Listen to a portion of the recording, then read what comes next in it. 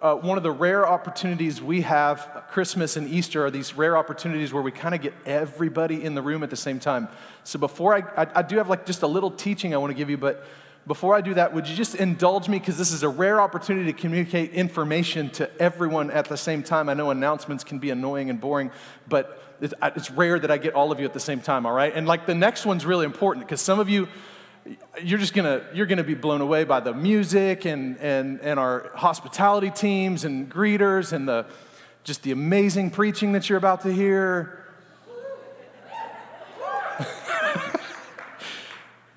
Cloaked in humility, and then you're gonna want to come back.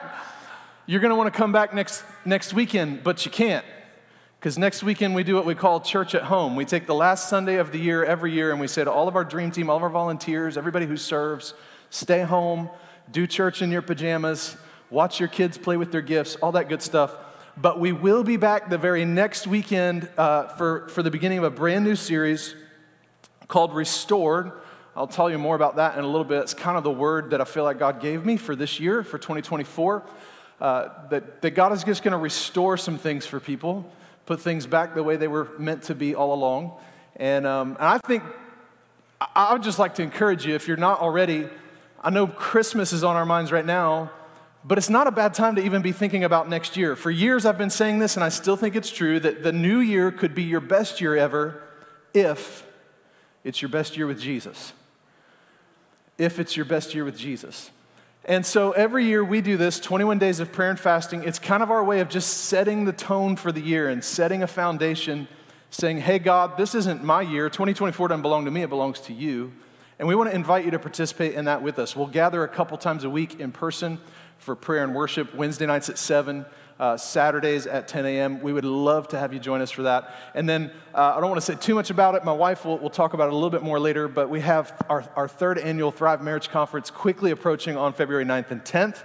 And we have some amazing speakers lined up. Nancy Houston's going to be back in the mix, married couples, and Pastors Wayland and Dana Sears, and some new things that we're doing this year. We're going to do some topic-specific like breakout sessions, like my friends Pastor Derek and T. Parks are going to, they know all about what it's like to raise a blended family. We're going to do a whole session on blended family. Like, we kind of want to meet couples where you're at. And so just want to invite you to be thinking about that. Put it on the calendar right now. And come on, that was quick for announcements, wasn't it? Come on, give me a little love. Wasn't too bad. Hopefully it wasn't too painful.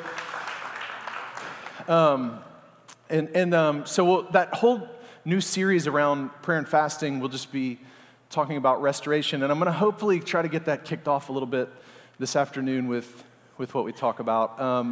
I was thinking about this message. I was reading the Christmas story and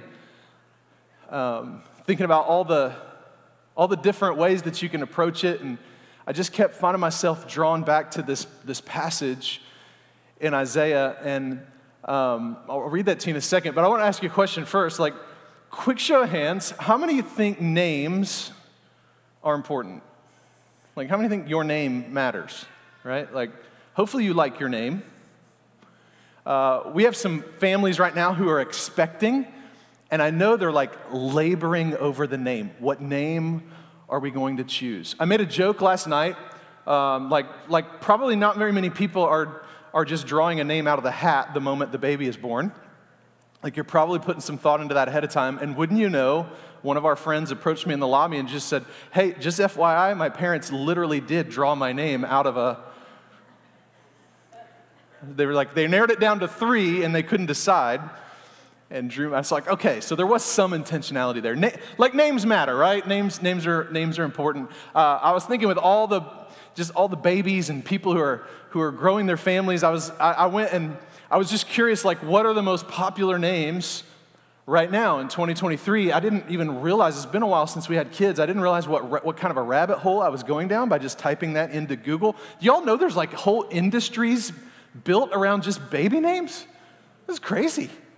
It's nuts. Like, and I found this website that was documenting it. So 2023 is almost over. I assume these will probably hold. I found the most popular names for babies so far this year. I would ask you to hold your awe until the end, all right? So far this year, the most popular name for girls is Olivia. That's cool. That's a pretty name. The most popular name for boys is Noah. Come on with a Bible name making a comeback. Let's go. Apparently people who have girls don't love Jesus as much. But if you... I'm kidding. I'm joking. I am kidding. Emma, second most popular for girls. Liam for boys. And about 10% of you are going to get this next joke. Apparently there are a lot of boys being born this year that have a particular set of skills. I told you, only a handful. Liam Neeson, you're just going to look that one up. Okay. Amelia, it's the third most popular for girls. And I love that, Oliver. That's a great name, great boy name. The problem with me sharing all of this, I just wrecked it for some people because you saw the name up here and now you're like, oh no, we can't use it. We can't use one of the most popular names. And so you're back to the drawing board. I hope you're not due like tomorrow. So then that got me thinking, like, I'm going to age myself a little bit. I was born in 1980, and I was curious, like, what were the most popular names the year I was born? And it was just kind of fascinating because I know people, I have friends, went to school with people with all of these names. Most popular girl name in 1980 was Jennifer. Anybody know Jennifer? For boys, Michael. So thank you, parents, for the unique spelling. At least I get some uniqueness out of this deal. Amanda, it's a name near and dear to my heart. That is my beautiful bride's name. Christopher, Jessica, and Jason. Y'all know some people with those names? All right, here's a question. How many of y'all know somebody with like an awful name?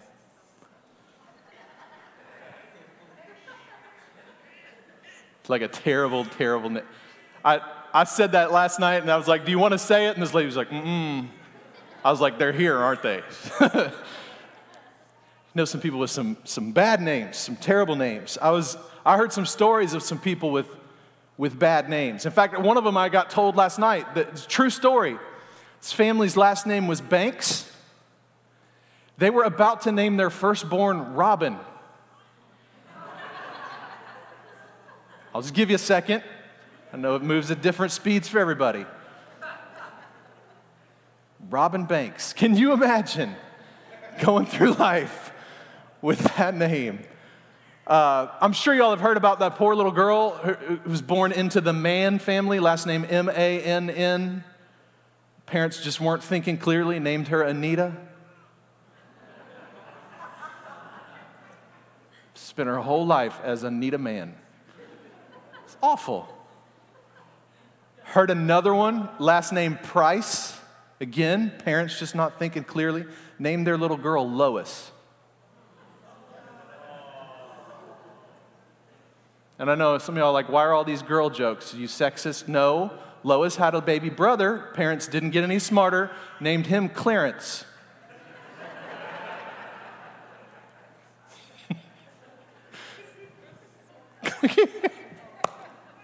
I love that. So funny. Names matter, yeah? Names are important. I was recently in New York City. My daughter, yesterday, our beautiful Sarah, turned 16 years old. And pray for my bank account, y'all. Pray. And we asked her, like, 16's a big deal. Is there anything special you want to do? And she said, I want to go to New York City for a few days. And so we did that. We went up to New York City and hung out for a few days, walked around. Took me about half a day to remember where I was. Because I'm, in comparison, down here in Delaware, we're kind of sweet and nice in comparison. We're not Carolina sweet, but we're pretty sweet compared to New York. And I just forgot for a few hours where I was. And so people walk up to you and they just start talking to you in the city. And you wonder, like, why are you trying to get me to take my hands out of my pocket? Right? I just forgot where I was. And I'm just chatting it up with people, forgetting, like, you probably aren't making friends. You want something. You want to sell me something or steal something or scam me in some way. And I got back to the hotel that first night, and I told my family, I was like, you guys, Daddy's not going to behave like a pastor tomorrow when we go back into the city. Tomorrow, Daddy's a New Yorker. So liberating. You guys are like, sir, would you like a ride on my bicycle taxi? I'm like, no! Get away from me. Like, it's fun. It's terrible. It's awful. But what I noticed in the city, I mean, I visited New York. Anybody visited New York? All right. What I noticed when I was in the city, there's all these I Love New York shops. There's all these gift shops. We were doing all the tourist stuff. We were doing all the tourist things. And I started noticing all the merchandise and all the memorabilia that describe the city, but in different ways. So like we know the name is New York City, but every once in a while, something or some place comes along it's so big, it has such an impact, like one name is not enough. And I was just noticing, like, New York has all these different names. All these different names. It's been called the Big Apple. It's been called the center of the universe. It's been called Fun City. It's been called the city that never. All these names, because New York it's so big. It's had so much influence. That just one name isn't enough. You need all these other nicknames to describe what it is. And what I got to thinking about that, I thought that's interesting. About 680 years before Jesus was born, a prophet named Isaiah foretold of his coming. And he says, listen, there's somebody coming. The Messiah is on the way. And when he gets here, he'll have a name, but one name won't be enough. One name won't be enough for you to understand who this is. His impact, his influence, what he does for humanity, you'll need more than one name to be able to describe him. You can find it in Isaiah chapter 9, and it says, "For a child is born to us, a son is given to us.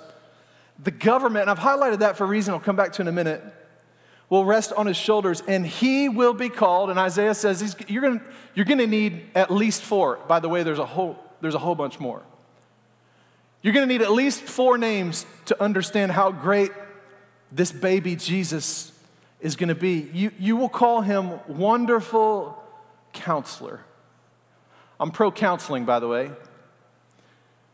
And one of the names, I just love that the very first name that Isaiah ascribes to the future Savior, the future King, is he says he's a really good counselor.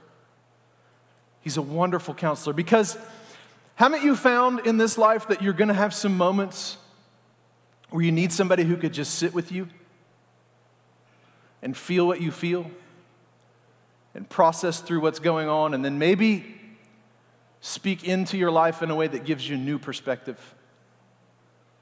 Wonderful counselor. He says you won't just be a wonderful counselor, you'll also know him as a mighty God. Because I don't know if you found this to be true, but I've found it to be true that in this life, like, there's going to be some times where your power and your strength just aren't enough. So you need a mighty God. And he says not just that, he'll be an everlasting Father. Which just, even those words are so foreign to so many in the room. In our society, we're the most fatherless generation in the history of the world. And so let me just say it to you this way. You just need to know that you do have a permanent protector and provider. And in the last one, he says he'll be called Prince of Peace. We've talked about this one before. In the Hebrew, Sar Shalom. It's where we get the word czar. Literally means the one in charge of, or the distributor of, peace. Because in this crazy, upside-down, chaotic life, aren't you going to sometimes need a little help having peace? And then he goes on to say his government and its peace will never end, and he will rule with fairness and justice from the throne of his ancestor David to all eternity. And when I read this, it all immediately hit me that there will be many people in this service, watching online across these 4 Christmas services, who will see those 4 names and they'll go, well, I don't experience Jesus in that way. I don't experience Jesus as a wonderful counselor, a mighty God, an everlasting Father, or a Prince of Peace. That's not even the words I would use to describe God. Which, of course, begs the question, why? If that's who he is, why wouldn't we be experiencing him that way. And I have to warn you, like, this is the least Christmassy Christmas message I have ever shared. But I actually think the answer to why we might not be experiencing him that way is right there in the same scripture when Isaiah says his government, which he's talking about the heavenly kingdom, and its peace will never end, and he will what? And after all the years I've spent working in church and doing ministry and just doing some examination of myself, to be honest, I have found that we, maybe you'll agree, are kind of prone to wanting some things from God without ever really offering ourselves to him. And I wonder if that might have something to do with why we don't experience Jesus in the fullness of who he is and his character, because you won't be able to. Everybody's all for getting a savior. Everybody wants a rescue. Very few people go looking for a governor. Very few people want to have some help ruling over our lives. Let me say it to you this way. Many seek a savior, but few seek a Lord. Many seek a savior, but few seek a Lord. And make no mistake, Jesus is a savior. He is a rescuer. He is the ransom that was paid for our sin and our transgressions and our mistakes. He is that and so much more. And if you were to really seek Jesus and seek to know him, you would not just find a savior. In fact, I want to encourage you with this afternoon. Jeremiah 29:13, God speaks through the prophet Jeremiah and says, if you seek me, you'll find me when you seek me with what? All your... And I would just say, if you're seeking Jesus with all your heart, yes, you will find a savior, but you will also find a Lord. One who wants to be in charge, who wants to guide us, lead us, direct us. So the question then is, what has my heart this Christmas? What am I seeking? And if you're not seeking Jesus with your whole heart, I don't want you to feel all beat up. Like the message this afternoon is not condemnation. In fact, it's the opposite of that. But I just want to remind you that Savior is only part of the deal. In fact, I thought this was fascinating. When Paul writes to the Romans, and he's talking about the conversion experience, what it means to become a Christian, to step into faith, he says, if you declare with your mouth that Jesus is Savior. Is that what it says? Come on, is that what it says? It's not a trick question. I put it right there. No. If you declare with your mouth that Jesus is what? Lord. And believe in your heart that God raised him from the dead, you will be saved. It isn't the confession of a Savior that brings us into faith. It's the confession of a Lord. And I wonder which version of Jesus are you leaning into this Christmas? Just Savior? Or Lord? And again, no condemnation, because we all wander. We all lose our way sometimes. We all get off track. Peter said as much. He said, we're all like sheep who've gone astray. But now, you have an opportunity, you have a choice. You have what? Returned to the shepherd and overseer of your soul. And can I just give you a word for the end of 2023 and for your new year, for 2024? Like I believe with all my heart, God wants to put some things back in order for some of us in the year ahead. But it requires something of us first. And I just want to say it to you this way. If you will return,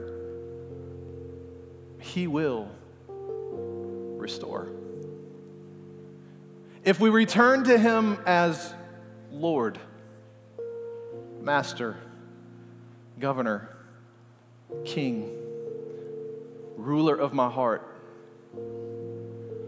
Just like you, I have a tendency to kind of pick up all the issues in my life and try to control them myself. But can I just tell you what I found to be true over and over and over and over again? I'm not as good at managing this life as he is. I want a Lord, not just a Savior. I want him to tell me, go there, not there. Say yes to that and no to that, or no to that and yes to the other thing.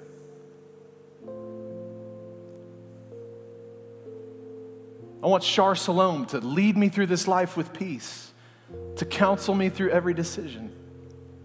And I just believe if we will return to him as Lord, then we really will begin to experience Jesus as a wonderful counselor, a mighty God, an everlasting Father, and a Prince of Peace. All that and more. If you study the New Testament, there's a whole bunch of names for him. But one of my favorite ones shows up in the Christmas story. And I'm sure most of you are familiar with it, but Mary and Joseph are engaged to be married, and through a miracle, she is expecting a baby. And that creates an issue for Joseph. There's kids in the room, I'm not going to get into the details, but this isn't supposed to work this way. And Joseph's got to figure out, what am I going to do?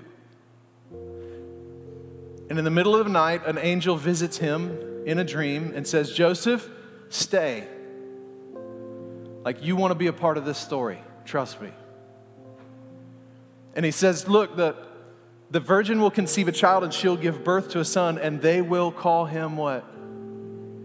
Wonderful Counselor, Mighty God, Everlasting Father, Prince of Peace, and Emmanuel, which means God is where? Right here. Your wonderful Counselor is right here. We can't see him, but he's in the room. He's here. Your everlasting Father, your mighty God, your Prince of Peace. He came and walked this planet. He came and did life with us. He identifies with every feeling and emotion and stress and decision that you've ever faced.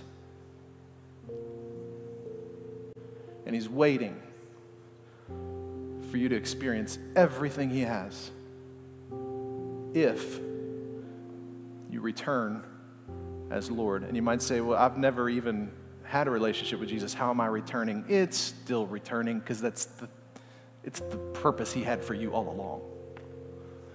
You were always meant to be his. And so I'm just going to ask, would you just bow your heads, close your eyes all across the room?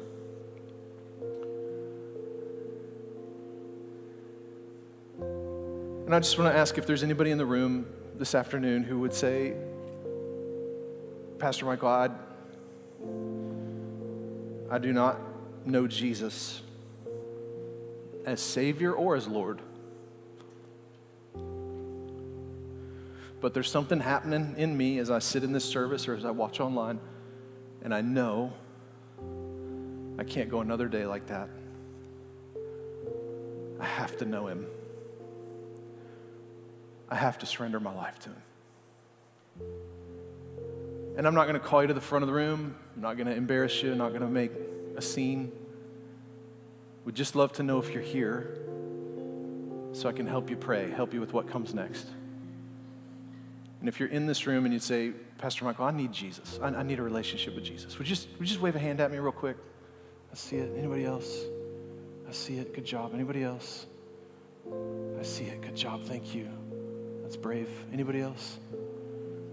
I need Jesus. Anybody? I see it. Thank you, man. Good job. Anybody else? Okay.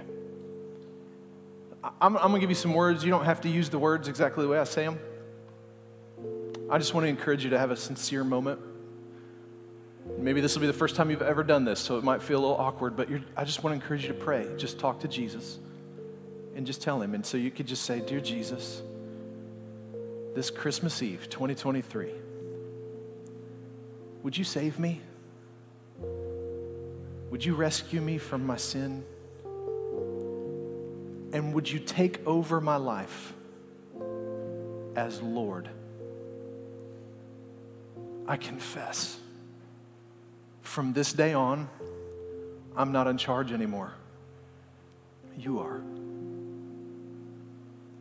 Please forgive me of all my sin.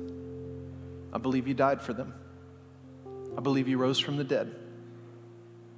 And because of this moment right now, one day, I'm going to spend eternity with you. Thank you, Jesus, for the gift of salvation, for the gift of Christmas. In your precious name I pray. Amen. Hey, church, can we celebrate as heaven grows a little bit this afternoon? It's so awesome, so amazing. If you raised your hand and prayed with me just now, before you leave, I would love it if you would let us know on one of those connection cards. Drop it in one of the receptacles in the lobby on your way out. Nobody's going to show up at your house. Nobody's going to do anything weird. We're just going to send you a little note through email, let you know how you can take some next steps in your relationship with Jesus. Close your eyes one last time, if you would. I want to talk to every believer, every Christian in the room, who, if you're being honest, you need 2024 to be different than 2023. And I just want to ask you, is he Lord over all of it? I think the greatest gift I could help you receive this Christmas would be to return to him as Lord so that he can restore hopes, dreams, family, marriages, careers, your emotional health, your mental health. He is more than adequately equipped to put all those things back in order if he's Lord. So Lord, you know who that is in the room. No need to raise hands. We all know. But I pray that before this Christmas season ends, we would have a moment of intentionality with you and we would begin to return. That we wouldn't just seek to receive something from you, God, without giving ourselves fully to you. And I pray that each and every person in this room, God, would experience the fullness of who you are as a wonderful counselor, a mighty God, an everlasting Father, and a Prince of Peace. And we thank you for it in Jesus' name. In Jesus' name, amen.